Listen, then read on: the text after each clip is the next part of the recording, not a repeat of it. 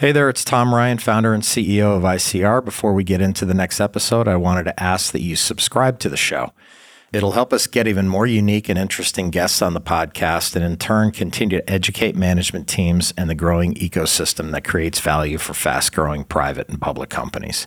And while you're at it, head over to Apple Podcasts and leave us a 5-star rating. Very much appreciated. Being tactically contrarian, we're able to identify opportunities that I would describe as not commoditized real estate, where we think we can generate outsized returns. In this market, finding strong real estate opportunities means you have to think differently. When large swaths of institutional capital are running from a particular market simply because of headline risk, does that risk make sense? Or if we look a few layers deeper, is there an opportunity there?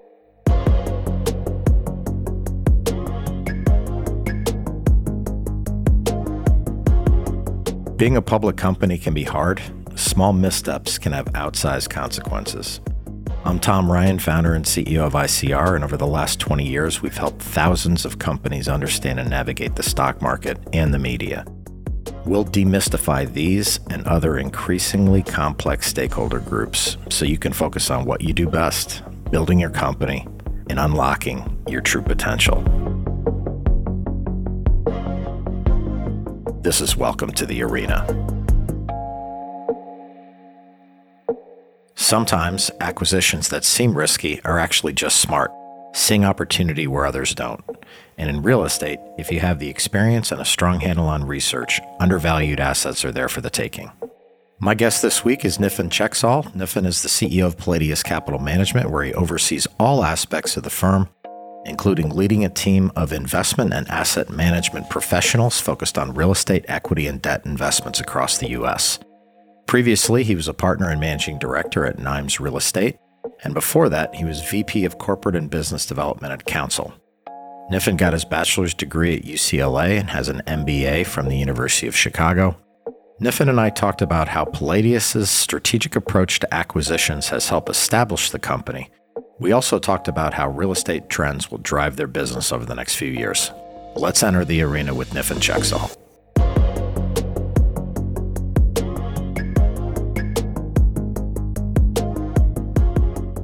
Palladius is a real estate investment manager focused on investing in multifamily, student housing, hospitality, and from time to time, focused thematic investment strategies that we have a high conviction around. We invest both equity as well as debt.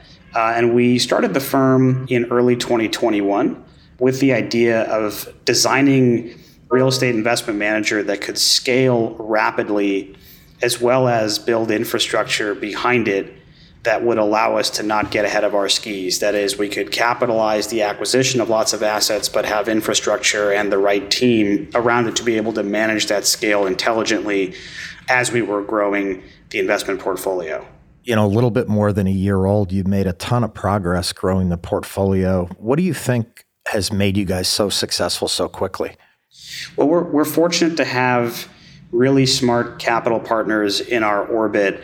And when we started Palladius, we sat down with those stakeholders, many of whom are private as well as public company CEOs, to think about what would be the best way to design an investment manager and how would it be different from traditional investment managers. So one of the first things we did was recognize that in order for us to build an investment manager that could scale rapidly, we needed to have operating capital to hire a best-in-class team, fund overhead and expenses that were traditional for an investment manager, such that when we made investment decisions, those investment decisions were ones that had true alignment with the investment partners. That is, we weren't focused on just generating fee income for the sake of generating fee income, but really identifying and acquiring assets that we had a high conviction around because of the actual real estate itself. And the operating capital that we raised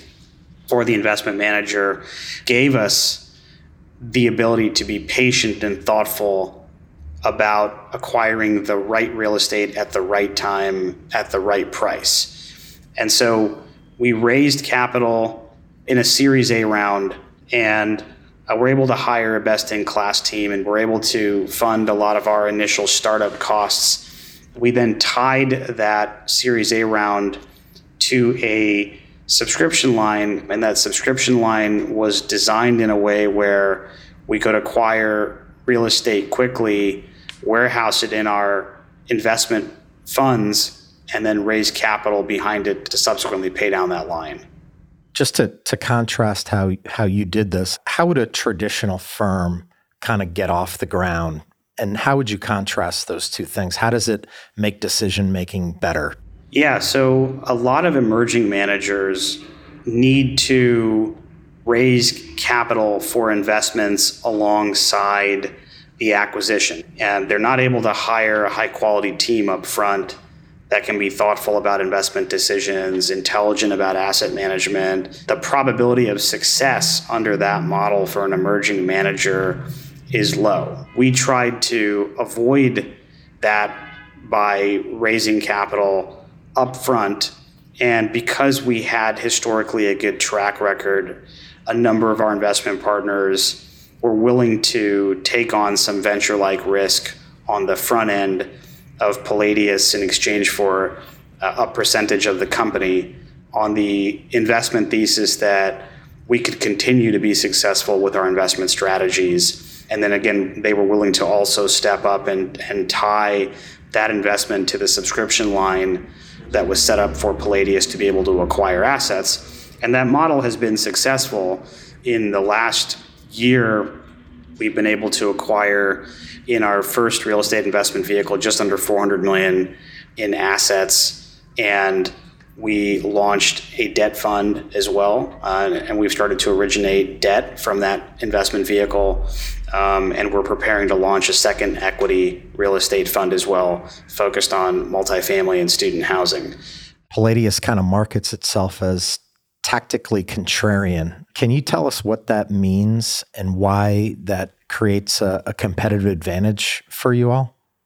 We are constantly trying to be ahead of the curve with respect to where we invest capital, how we operate assets, and how we think about decision-making with respect to the timing of the entry and exit of those assets. And that investment strategy of being tactically contrarian has served us well over the years. I'll give you a couple of quick examples. We were actively investing in Austin in the early 2010s, and we recognized two important things happening in Austin. Specifically, one, that there was a sizable but stealth technology footprint here that was rapidly growing, right? Dell is here. Apple's second largest campus is here in Austin.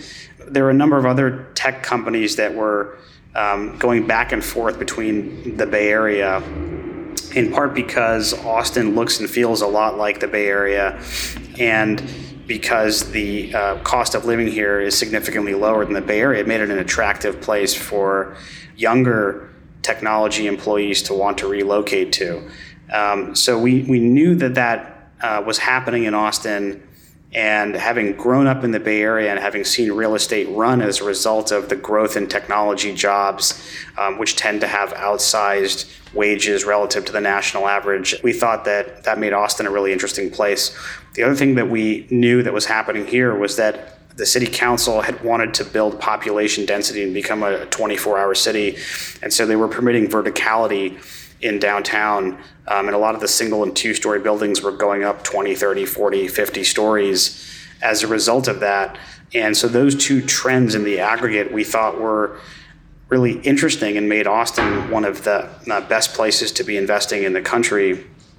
When we would talk to institutional capital about investing in Austin at that time, they would look at me and say, "Are you investing in Austin or are you investing in Boston? Why would you want to be in Austin?" It was hard to break through that wall. Today, it's obviously, looking back, everybody will say, well, I definitely want to be in Austin. How do I get in? Well, the prices have run significantly. And so it's much more challenging to identify the right investment opportunities that produce really attractive risk-adjusted returns. But at that time, it was interesting, we would describe that investment style as being tactically contrarian. Another example would be investing in Houston in 2015 when oil was crashing. We bid on a portfolio that Angelo Gordon and Bridge were selling. We were able to step in and acquire it. We picked it up at a really nice discount, a $9 million discount relative to where it was originally in contract. And one of the things we saw about Houston was, yes, the price of oil was falling. Yes, Houston's economy is correlated to oil, gas, and energy prices. But by the same token, the city of Houston had meaningfully diversified away from OG&E since the 80s. And although there was some correlation, it was still the fourth largest city in the country, still tremendous demand for value-add housing, especially in transit-oriented locations, which is what this project was. And we were able to pick up 1,100 units at a really nice price. We completed a value add over 3.5 years. And when oil recovered, a lot of institutional capital that was running from the market because they just viewed oil, Houston, and as one unit. And when oil falls, Houston is bad. When oil recovered, a lot of the institutional capital rushed back in, and we sold that portfolio to AllianceBernstein 3.5 years later. So again, an example of trying to be thoughtful and peeling back layers to really understand when large swaths of institutional capital are running from a particular market simply because of headline risk, does that risk make sense? Or if we look a few layers deeper, is there an opportunity there because there's capital that's run, even though capital has been there historically and has been very robust? I'll use one final example, which is Chicago today, where we bought a deal in Oak Park earlier this year at a really nice basis. It was an 86 vintage, 16-story building. We were able to acquire it at a nice basis, and the competition to acquire it was low. And that was in part because there continues to be a lot of headline noise around crime in Chicago, as well as property taxes. And Chicago is not without its problems, for sure, but we think that the risk is a bit overblown. Number two, property taxes, which are a very valid concern, were one of the reasons that a lot of institutional capital ran from the market. And the initial assessments for the triennials in 2020 and 2021 were certainly high, but when you look at some of the post-appeal settlement levels, they were actually fairly normalized. So we looked at that and said, okay, we think some of the headline noise is overblown, and there's still quite a bit of demand for value-added multifamily. And so we were able to buy this deal at a nice basis at the end of March. By the end of October, we'll have renovated about 50% of the project. Nice 234-unit deal sitting on an L-stop close to downtown.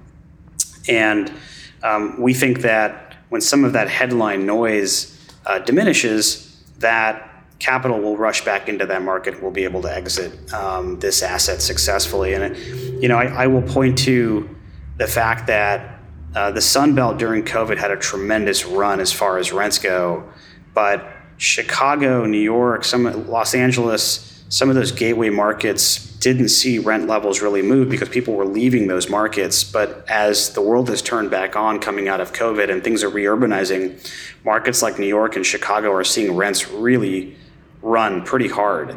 And again, we think that ties back to our investment thesis that a lot of capital that was there historically may have moved out, but we think will eventually come back. So again, being tactically contrarian, we're able to identify opportunities that I would describe as not commoditized real estate, where we think we can generate outsized returns by being selective about positioning our investments in a way where we're a little bit ahead of the curve relative to the rush of institutional capital from some of our peers.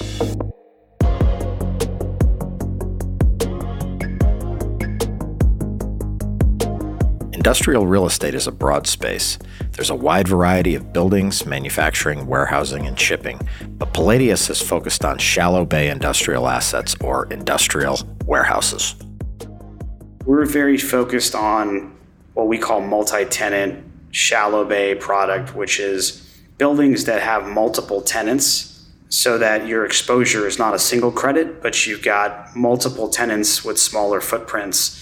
And you have a building that also has a rent roll that's constantly rolling. In an inflationary environment, we like that for a couple of reasons. One, you're constantly turning over your rent roll, which means that you're not tied to a single 10-year lease where you've got fixed expense bumps, right? So, but for us, again, when you have a building, let's say 100,000 square feet, and you've got 10 tenants or 20 tenants each with 5 or 10,000 square feet, it's helpful for us because we can repurpose that space as well very quickly if we have to, right? If tenants are leaving, it's not as if we have a 500,000 square foot warehouse that's only specific to a certain type of tenant, and the cost of reconfiguring that space to another tenant can become very expensive. These are buildings that tend to have a low cost as far as replacement goes. We like the space a lot because there's tremendous demand for it today, in part because e-commerce really accelerated during COVID. And what companies realized was that last mile delivery is critically important, right? When you're shopping online, you want your groceries tonight, you want your shoes tomorrow, you want that jewelry tomorrow or the day after. And so as speed of delivery has become top of mind for consumers, and the cost of having to reconfigure a supply chain relative to just taking additional space within a warehouse, is that trade definitely skews towards just taking more warehouse space because the cost of trying to reconfigure somebody's supply chain can be very expensive. That's trend number one. Trend number two is that the resurgence of manufacturing coming back to the U.S., onshoring or nearshoring, is such that you have companies that also want to have space here in the U.S. In industrial buildings. And so those two trends together are ones that have really driven demand for industrial real estate in general. We like the shallow bay multi-tenant space in part because ownership is decentralized and we're able to build portfolios of these assets. And larger institutions like this product, but they don't want to buy the 1s and 2s and 3s because the amount of work that it takes to do that is tremendous to aggregate a portfolio, but they'll pay a premium to buy that portfolio from you if you can do the brain damage up front of aggregating the portfolio, which is what we're really good at doing. Yeah.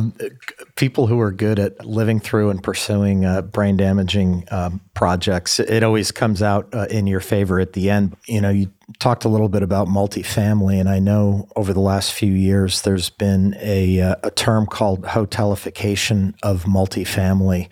What is that in your mind, and how can you guys kind of play a part in that? The demand for higher quality amenities, higher quality services, especially during COVID, manifested themselves at multifamily assets. And the hotelification of multifamily, you have more flexibility around the term of the leases, higher quality amenities, higher quality offerings, so that landlords can capture more of that tenant spend inside of that multifamily project. So make the gym extremely attractive. That resident will pay more to live there versus having to spend $100 a month going to Crunch. Offer up services, dog walking, dry cleaning services that you can just drop off at the leasing office. It's those kinds of concierge services are becoming progressively more and more in demand. Things like even after-school daycare is something that we're seeing more and more of at these properties that are embedded at the asset itself, and residents are willing to pay more rent in order to be able to have that kind of offering at the place they live. So we are seeing a lot more of that. You are seeing the emergence of shorter-term leases, shorter-term stays, fully furnished units, a lot of third-party companies like Airbnb, Sonder, and others are certainly doing more and more of this. It's becoming more and more commercially acceptable to have those companies at multifamily assets. How have you incorporated technology kind of into your day-to-day operations and into your portfolio and things like that? What are some cutting-edge things that you're doing? I'll start with the property level. So at the property level, we incorporate a lot of sensor technology into everything we do to try to manage some of our expenses, water sensors, electricity sensors, to be able to try to manage our spend. At the property, we use LED technology. We do a lot of green fixture replacement as well, both lights as well as plumbing fixtures. We try to minimize our footprint. At the software level, as far as asset management goes, we're very data-driven, so we use a number of different software programs. By having data daily, it allows us to make real-time decisions about what's happening at an asset. And real estate is really an industry, especially in the business that we're in, where you have to have a combination of both humans as well as technology interacting together to make important decisions. For example, a lot of our peers will use rental software to make rental rate decisions based upon unit availability, unit staleness, forward leasing projections. And it's fine to get that data, but we think that humans should be making the final decisions about how to set rates versus just being wholly reliant upon AI to make those decisions. We do some interesting stuff like utilize VR technology for student housing. So we'll go to student housing fairs, we'll throw headsets on people to have them walk through a unit. And then they will oftentimes sign a lease even though they haven't seen the actual unit because they're able to walk through it in VR. Technology is definitely getting more incorporated into everything that we do in the real estate world. How about on the debt side of commercial real estate? Seems as though the banks, they seem to me to be pulling back, or they're certainly more cautious about lending opportunities. How has Palladius been able to kind of fill the void as a alternative lender? The first thing I would say is that the banking industry and the health of the financial markets is far stronger today than it was in 2008. I think the bank balance sheets are stronger, but I think that there have been a number of alternative lenders in the debt real estate space, and they have been able to take advantage over the last 4 or 5 years, in particular, traditional lenders being more conservative, which has led to opportunities in that space. I think that one of the reasons why we launched the debt fund when we did was that we had an expectation that interest rates would rise and would rise fairly quickly. And we anticipated that many of our peers in the debt fund space might have portfolios where their expected debt payoffs slowed down. In part because borrowers were going to hold on to the debt they had because if they had to refinance, the interest rates would be far higher relative to where they originally borrowed at. And that those payoffs would lead to potential liquidity shortfalls that would allow us to step into opportunities with fresh capital and be able to lend at higher rates to higher quality collateral. And we're starting to see that play out now. We launched the debt platform recently. We've started to deploy capital. It's still very early, so we can't say for certain whether it will go exactly as planned, but we have a high degree of confidence that we believe our investment thesis is correct.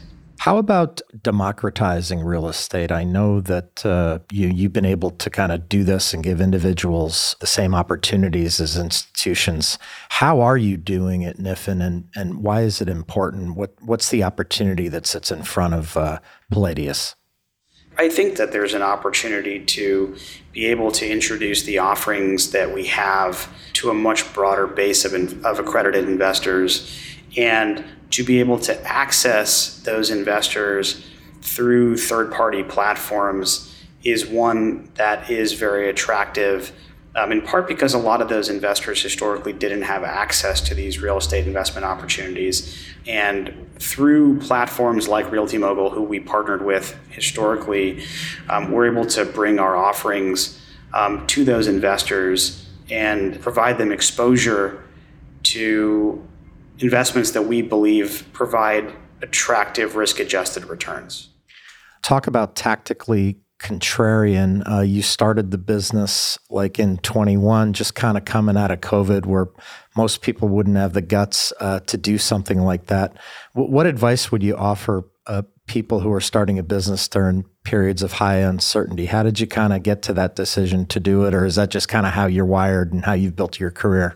I am very fortunate. We had a number of really good, intelligent capital partners, operating partners that encouraged me to start the business. And it's never an easy decision to start a new company, especially in times of high uncertainty like COVID. But I felt it was the right decision. I love what I do. And I wanted to have the ability to shape a platform and bring a world-class team together and to be able to scale that platform alongside some of those initial capital partners that we had. My advice to entrepreneurs generally would just be that the hardest part is making that initial leap. But if you have a conviction around what you do, then once you make that initial leap, it all starts to fall into place. Yeah, you can't steer a parked car. Not everything can be perfect before you kind of get moving, right? Just get it moving and you're going to figure it out if you have the right team around you. Yeah, nothing ever moves up and to the right in a straight line, and things don't always play out like as you would expect. There's always going to be pivots along the way, but I think that once you start the car, it starts to get a lot easier. If you looked out 10 years from now, what do you think Palladius looks like, and what would your definition of success be for the firm and your partners? Our goal is to become an investment manager that invests across all property types throughout the risk spectrum and up and down the capital structure. And we hope to have several $1 billion under management in several different investment vehicles doing just that. So that's our measure of success. If we're able to do that and build a team of really thoughtful, intelligent, and humble investment professionals, I think that's our goal. And have fun doing it, I'm sure. That's the most important thing.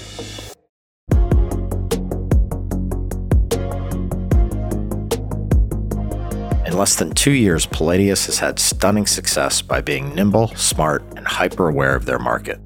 But they also found huge wins by running towards the real estate that others are running away from. At Welcome to the Arena, we're working really hard to bring you exciting guests and great content. If you found this episode insightful, subscribe to the show on your podcast app and leave us a 5-star rating. The more the show grows, the more interesting voices we can have on the podcast, and in turn, that should demystify a lot of the stakeholders around public companies and soon-to-be public companies. Thanks for listening. Thanks again to Nifin Cheksal for joining me. He made a bold choice by establishing Palladius during uncertain times, and it's certainly paying off. This is Tom Ryan. We'll see you next time back in the arena. References to specific stocks are not intended to be recommendations for specific trading behavior. Comments presented on this podcast are intended for informational and educational purposes only, and do not represent opinions or recommendations on whether to buy, sell, or hold shares of a particular stock. All investors are advised to conduct their own independent research into individual stocks before making a trading decision. In addition, investors are advised that past stock performance is no guarantee of future price performance.